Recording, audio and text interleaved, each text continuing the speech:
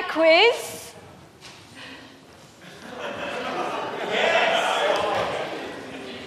Well, it's good, brilliant. Glad you wanted to get involved. Okay. It was an easy one, wasn't it? Who thinks that they got 20 out of 20? No, okay. I'm going to go through them. I'm just going to go through them by number because I can't possibly pronounce any of these. 5, 4, 6, 6 or 7, 5, 4, 3, 3, 2, 2, 1, none. Oh, you seem proud of that. Proud of getting none. Okay. Phobia. You see, I didn't even know how to pronounce them, so, I couldn't say anything. But there are a lot of phobias, and actually some phobias are known by slightly different names, but they're the same phobia, so that's confusing as well. But there are a huge amount of things that people are scared of. In fact, anything. People can be scared of anything. And if we're honest with ourselves, we're all fearful of something, aren't we? Some things we don't mind saying, like we might say, I'm a bit scared of spiders, and everyone goes, oh, yeah. Or slugs. I really hate slugs. Bit creepy. But then there's other things that we're scared of, that we're embarrassed about. We wouldn't let anyone know. There's fears that we're mortified by. We think, well, if someone knew I was scared of that, what would they think of me? That is the most silly thing to be scared of, and yet it frightens me. It scares me so much that sometimes I can't even think about facing it. And we all have those kind of fears, don't we? That actually if someone looked at us from the outside, they would think we're not really scared of anything. But we have that crippling fear which we can avoid most of our lives, but sometimes it's there and it faces us and we don't know what to do about it. And even the bravest people in the world have those crippling fears. I don't think there's probably one person who's ever lived who has not been afraid of something which at some point in their life has caused them to be really panicky about it. There are fears. Some of them come and go. Some of them are with us for life. But we all face certain fears and we all have to deal with them. In the Bible, there was a man called Gideon. I'm sure a lot of us are very aware of Gideon. Gideon is remembered as a mighty man of God who defeated the Midianites. And he defeated the Midianites, who were the great enemy of Israel at the time, without raising a sword.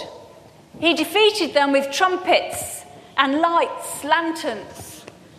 He gathered men who stood around the Midianites, and on his shout they blew their trumpets and they smashed their glasses and the lanterns fled. And the Midianites were so frightened that they turned on themselves.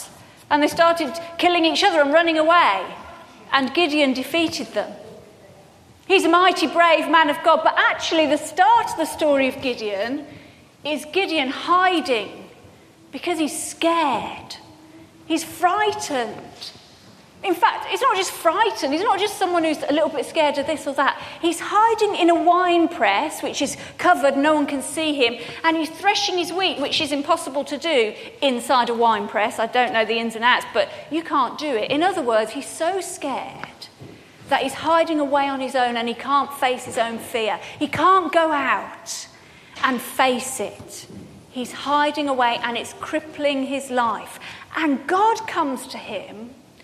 And he says to Gideon, this frightened, scared, many people would say pathetic person, probably with similar fears that we might be frightened and scared of, God says, hello, mighty warrior. And Gideon thinks it's a bit of a joke. He's like, I'm not a mighty warrior. For a start, I'm a farmer, and I can't even farm because I'm scared, so I'm hiding. But God goes to him, and he sees in Gideon what Gideon can no longer see because he's so frightened. And he says, come on, Gideon. You are the one I have chosen to defeat the Midianites. And Gideon did one thing in his fear that often we are so scared to do, and that was trust God. It took him a little while, and he did moan and complain, and he did say, God, I don't think you know what you're doing, many times. But in the end, he did do what God asked. And I often find that when I'm scared, because there are times when I'm crippled by fear, there are things I am frightened of that really scare me.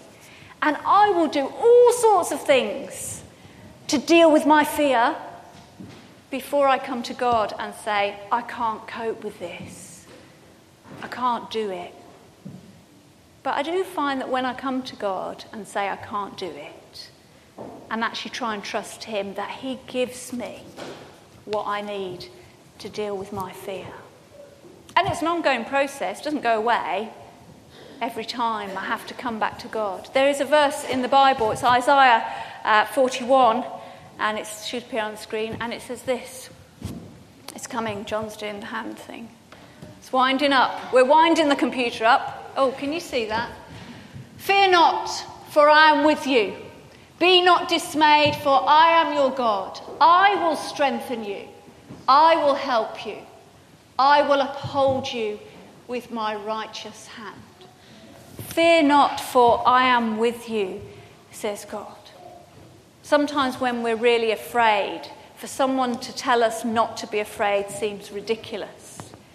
But God doesn't just tell us not to be afraid. He tells us not to be afraid because he is with us. And not only is he with us, but he will strengthen us. And not only will he strengthen us, but he will uphold us. Because sometimes in our fear, we think we can't even stand up. I can't go out the house. I can't face this. But God will uphold us and strengthen us and be with us. He was with Gideon, and he will be with us every single day.